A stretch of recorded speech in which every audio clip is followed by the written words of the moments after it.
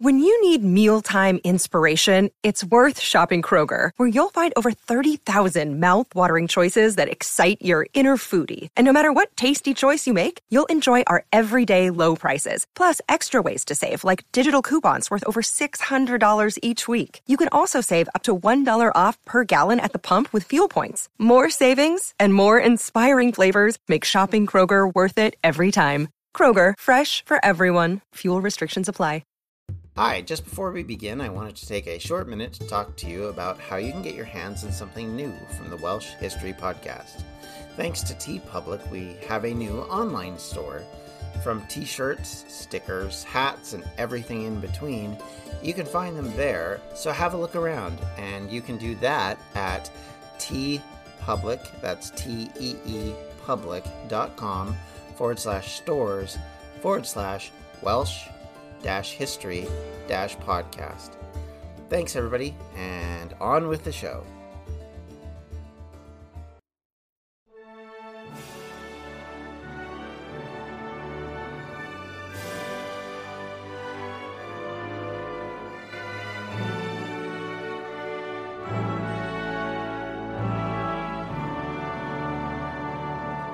Welcome back to the Welsh History Podcast, episode 153, As the Kingmaker Turns. The defeat of Harlech Castle was a humiliation for Jasper Tudor and his Lancastrian allies. With it, King Edward IV now controlled Wales, and with that victory, Jasper's enemy, William Herbert, was given the title of Earl of Pembroke. On a side note, the title remains in that family. Currently, the 18th Earl of Pembroke is also William Herbert. This rise in preeminence of William likely continued to anger Jasper Tudor, but his rise was also angering one of the closest allies of King Edward, the Earl of Warwick, Richard Neville, who was incredibly unhappy to be slowly displaced by this upstart Welshman. Warwick had been spending his political capital trying to create an alliance with the King of France. Louis XI was ever able to make the various claimants to the throne dance to his tune as they tried to gain his favor. Warwick wanted the king to marry the sister-in-law of Louis, Bona of Savoy, so that they could use the marriage to create a lasting peace between the two sides and ending the 100 years of animosity.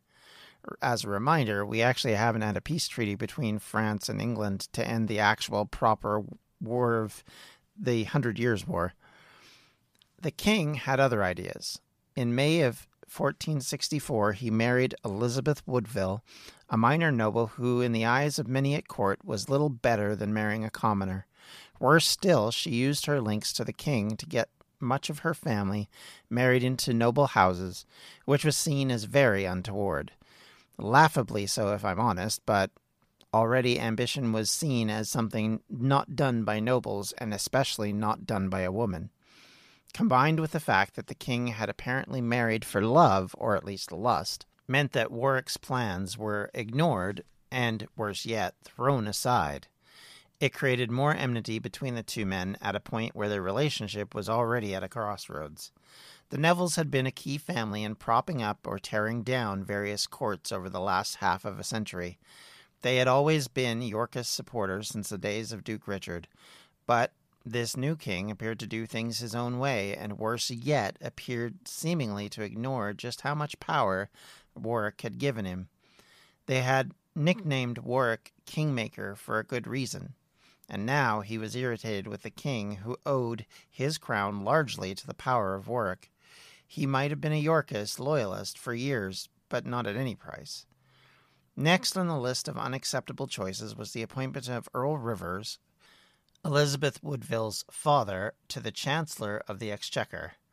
This took another important seat away from Warwick and gave another important position to people who were not of the highest, in quotes, noble families. Warwick's issues with this might have been seen as valid in his day, but realistically much of the nobility was killed over the last 2 decades in battles between various claimants. It was only natural that others from lower ranks would start to take their place. But the speed of the rise of Herbert and Woodville became intolerable to the older ranks. Naturally, jealousy was taking the place of contentment and peace, and it was about to derail everything that had happened in the last few years. Warwick had spent these last few years making friends with Edward's brother, George, Duke of Clarence, a sign that Warwick really was on the outs with Edward over the next couple of years came about in part because he wanted Clarence to marry his daughter Isabel, something that the king opposed. As far back as 1464, Warwick had been positioning his elder daughters to marry into both of the York family, both Clarence and the younger brother, the Duke of Gloucester, Richard. This became even more important as the Woodvilles continued to marry into every available noble family in the Yorkist side. Edward wanted Clarence to be married into the Burgundian faction, marrying the Duke's daughter Mary, building on their budding alliance. Edward had been working towards a key relationship with the Duke of Burgundy, likely to continue to press his English claims for the French throne, or at minimum to check the ambitions of Louis XI. This created another wedge between the king and the Duke, as Warwick wanted closer ties to France, and this put an end to that. Meanwhile, Warwick's brother, George Neville, Archbishop of York and Lord Chancellor in the government of Edward IV, had become another member of irritation for the government and person of Edward IV. He desired to marry his niece, the above Isabel, to the Duke of Clarence, and because of this became a sticking point to Edward, who eventually took away his right as Chancellor, giving it instead to another up-and-coming person by the name of Robert Stilton, the Bishop of Bath and Wells, a figure of notoriety who is said to have only visited his see once while bishop of that particular area. In July of 1468, Charles, Duke of Burgundy, married Edward's sister Margaret, a marriage to bring the allies closer together, but once again went against the wishes of Warwick. The relationship was now fully on the rocks. The Duke, Charles, had actually been interested in marrying another sister of Edward's, Anna, but that had been forestalled and then canceled due to a alliance marriage that was done previously. So, in this situation, they ended up marrying them, and it created this circumstance of building yet another anti-French alliance. As part of this, Edward is said to have been planning the invasion of France in the autumn of 1468, only for it to fall apart, as his mainland ally, Charles, made peace with King Louis. In October, Burgundy and France were at peace, and Edward's hopes of being able to stake a claim to France, or at least take back more French territory, or one might argue Old English territory, had been foiled once more, and instead he blamed his preparations for war on a Lancastrian plot, so as to try and deceive the French, or at least justify what he was doing. Of course, Louis, being who he is, certainly didn't believe that. Warwick and Edward had finally reached the breaking point in 1469. At the center of that final straw was William Herbert. The Welshman claimed to have found documents being sent to Queen Margaret in France from Warwick. This happened a year after Jasper's last invasion attempt, and was said to be supported by traitors in court. Some of the nobility had been outed by confessions under torture, and the idea that the deposed king's family could make yet another comeback must have spooked Edward, as he was a ready listener to this contention. Herbert, of course, would love to have used this information against this person in last great resistance against his position, as, of course, he and Warwick had been enemies for quite some time at this stage. Likely both were looking for a way to rid themselves of their competitor. In the spring of 1469, a rebellion rose up in northern England, starting initially in Yorkshire. In April, the anger centered around taxes of grain products, basically what would be known as a corn tax, but corn referring to wheat and grains rather than what we know it as today. This popular revolt was eventually put down by John Neville, Warwick's younger brother. However, in June, everything kicked off again with a slightly different take. Calls were now being made for the king to step down because of his inability to control crime, the rising taxes, and especially after the failed French invasion, these taxes had gone up even more, and for the rise in power of the Woodvilles, something which obviously would anger the old guard, but can't see that as much of a concern for the local farmer, so you can guess who was leading this idea. Both of these rebellions were built around a singular figure who was said to have been of legendary status like Robin Hood, a great noble looking to bring corrupt officials to justice, something that, of course, would capture popular imagination and drive popular sentiment towards that ideal. The leader was so bold as to call himself Robin, either of Redesdale or Mendal, an obvious nod to Robin of Locksley, as well as a not-so-subtle dig at the sheriffs and of King Edward. Obviously, they were unhappy with taxes, but the argument being made here doesn't sound like one that would be made, as I said earlier, by the peasants, and this overall grievance against the monarchy seemed to fall flat for a lot of nobility.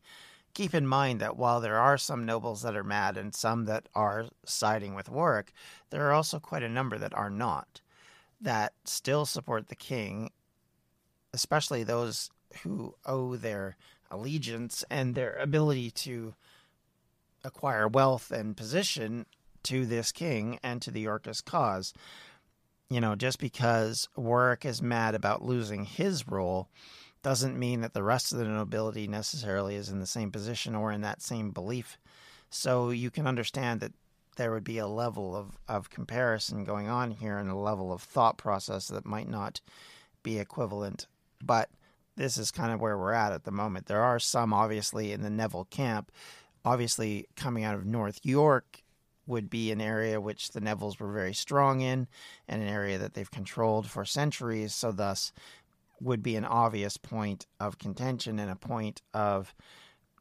If you're like me and eating healthy is a bit of a problem, let me bend your ear a little bit to eat stress-free this spring with Factor's delicious, ready-to-eat meals. Every fresh, never-frozen meal is chef-crafted, dietitian-approved, and ready to eat in just 2 minutes. Choose from a weekly menu of 35 options, including popular options like Calorie Smart, Keto, Protein Plus, or Vegan and Veggies.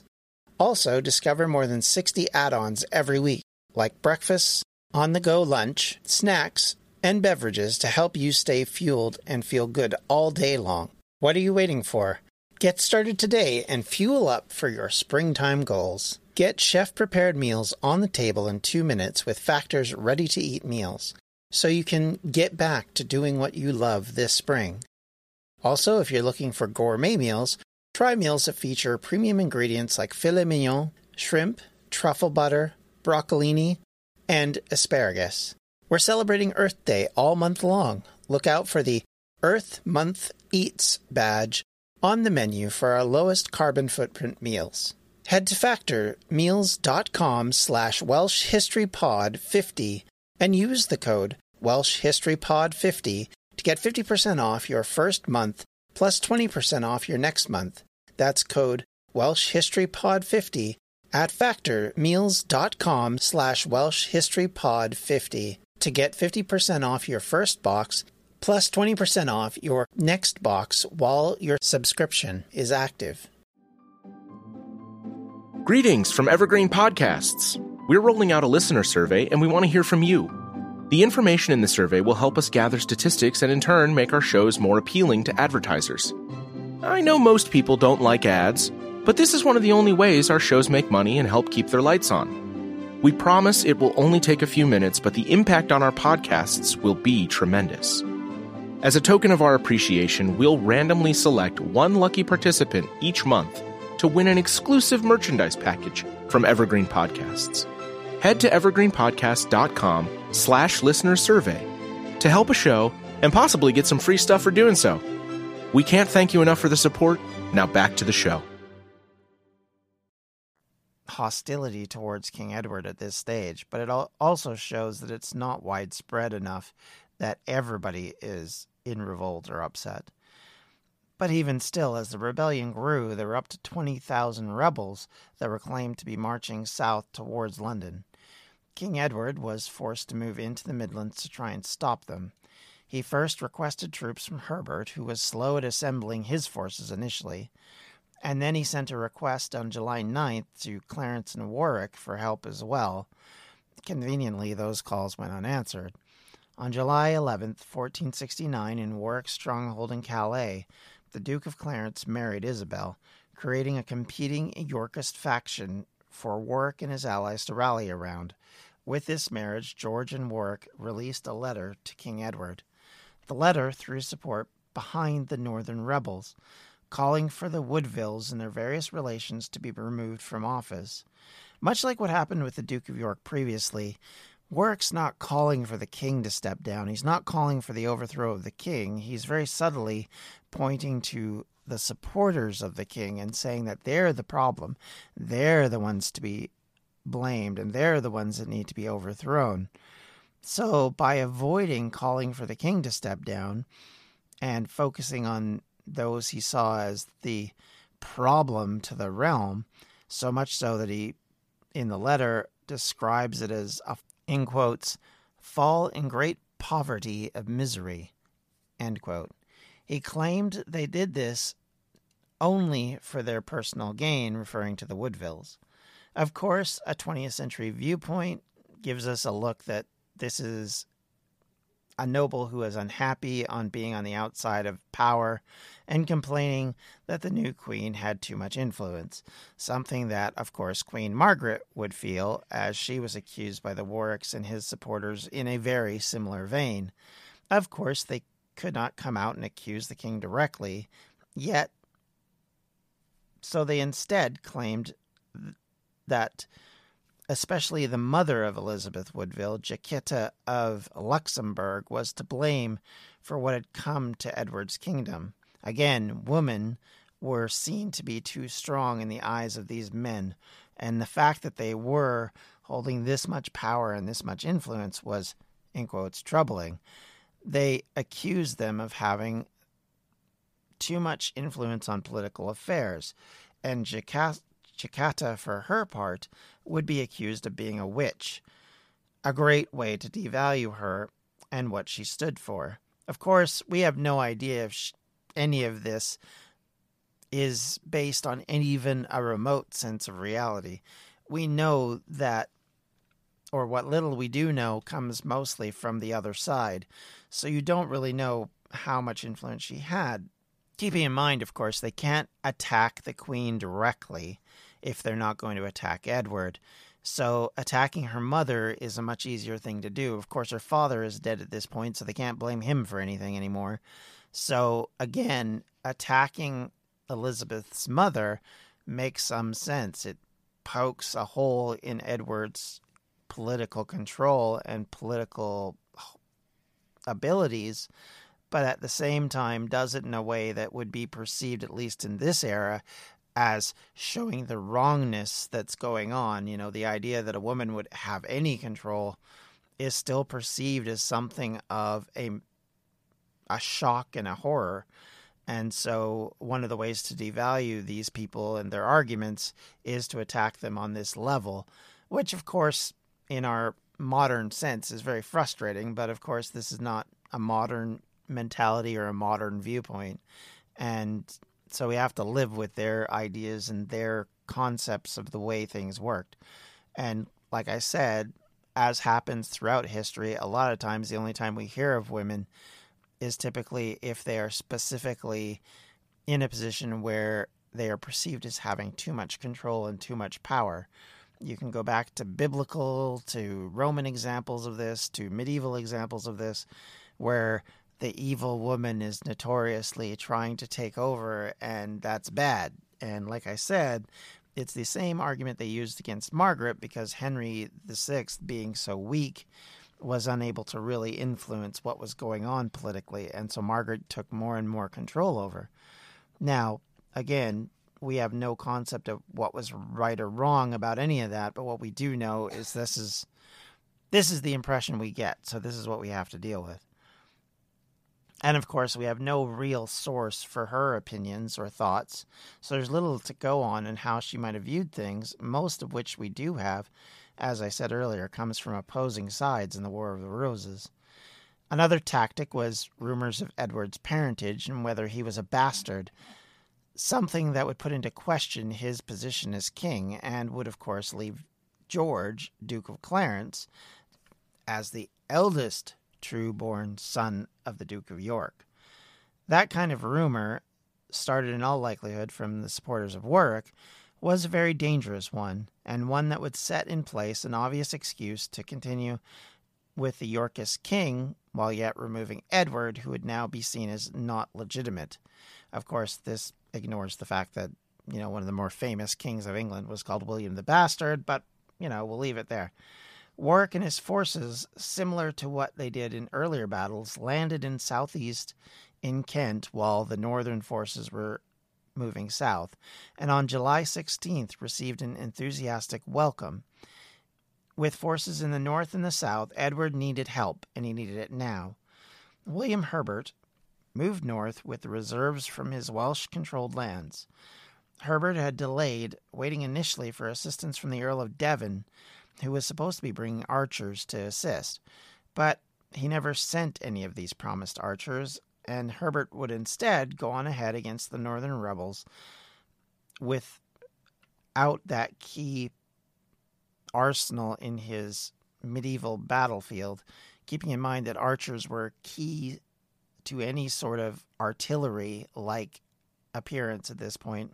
Without cannons being endemic everywhere, you don't have that same sort of force, so you're now dealing with, being able to throw arrows at people, and if you don't have that, and especially in this case, when Herbert's forces consisted primarily of marching troops and some cavalry, there's not enough to protect them in a long fight.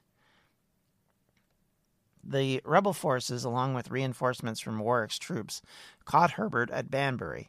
The Welsh forces, lacking archers, would find that was a flaw that would prove fatal for the men of the Earl of Pembroke. Herbert and his forces were defeated in short order, and the king's man in Wales was captured by the Warwicks and taken to Northampton. In vengeance likely for the many perceived wrongs, Warwick executed Herbert and his brother, removing a strong ally to the king. Herbert's end marked a very similar situation to most of the higher nobility in the War of the Roses. Being captured or losing at the end of a battle could quickly be a death sentence. Warwick continued to cycle of revenge, hunting down and killing any of the Woodvilles he could find, including Elizabeth's father. The Kingmaker had cast his die and chose violence over negotiations. The Woodvilles paid the blood price for their ambition. Edward, meanwhile, sat in his castle in Nottingham, impotent to stop Warwick, but at the same time still knew that he had one thing Warwick did not, the support of the majority of the nobility. Warwick had isolated himself from many of those who still supported Edward, and now, seemingly, even though he won the battle, was caught in a trap. Edward was eventually caught by Warwick as well and put under house arrest, but returned to London, seemingly acting as if the rebellion and the death of his father-in-law, brother-in-law, and his most loyal noble were nothing more than a mild disagreement. Yet in wiping out the Welsh armies and raining vengeance down on the Woodville clan, Warwick remained a mortal enemy to King Edward, and the two sides were still locked in conflict, and Warwick knew that he had two choices now open to him. One, he could continue to push for the ascension to the throne of his son-in-law, the Duke of Clarence, or two, he could free the shell of Henry VI out of the Tower of London and raise him as puppet king. Henry Tudor, meanwhile, had been on Herbert's side at the battle, and at all of 12 years old, had been involved to some degree in what had happened.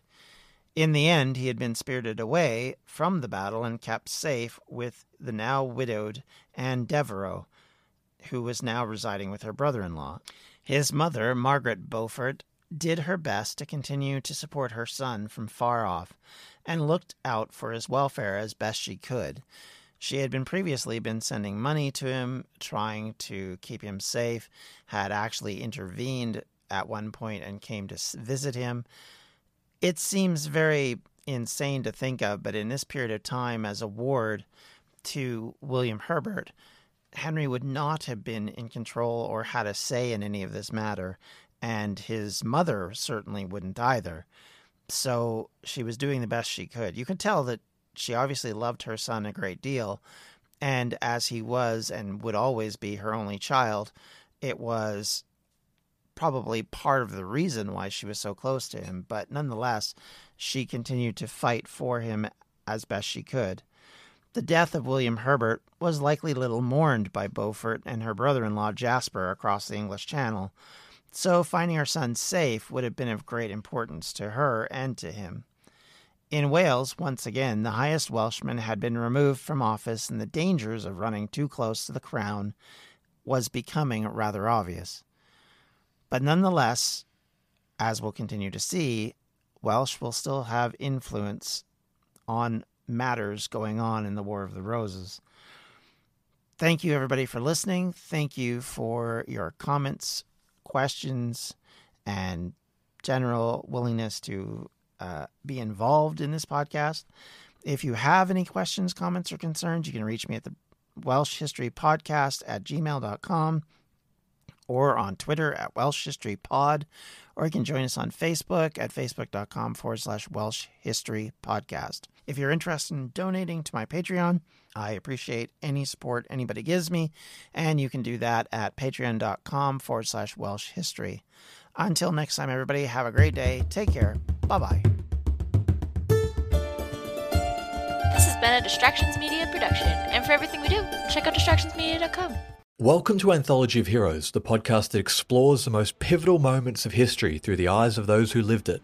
In this podcast, we don't spend our time recounting facts and dates. Instead, we follow in the footsteps of national heroes, kings, or ordinary people who lived and breathed the moments that shaped our world. We're not hemmed in by eras, borders, or religions. Instead, we seek out the tales of those who defied the odds and fought passionately for their beliefs. Whether they're right or wrong is up to you to decide. From Vercingetorix's doomed rebellion against Rome, to Osceola's unshakable war against the USA, all the way up to the inspiring Sobibor concentration camp uprising in World War II, each episode is an immersive listening experience, blending music and sound effects to really draw you into the story. Our episodes go for about 45 minutes, making them perfect for your commute, and are crafted using a wealth of historical sources, which I list on our website if you want to learn more. I'm the host, Elliot Gates, and I'm thrilled to have you joining me as we uncover history's hidden gems and illuminate the faded pages of our past. Look out for the Anthology of Heroes podcast on Spotify, Apple Music, or anywhere else you get your podcasts from.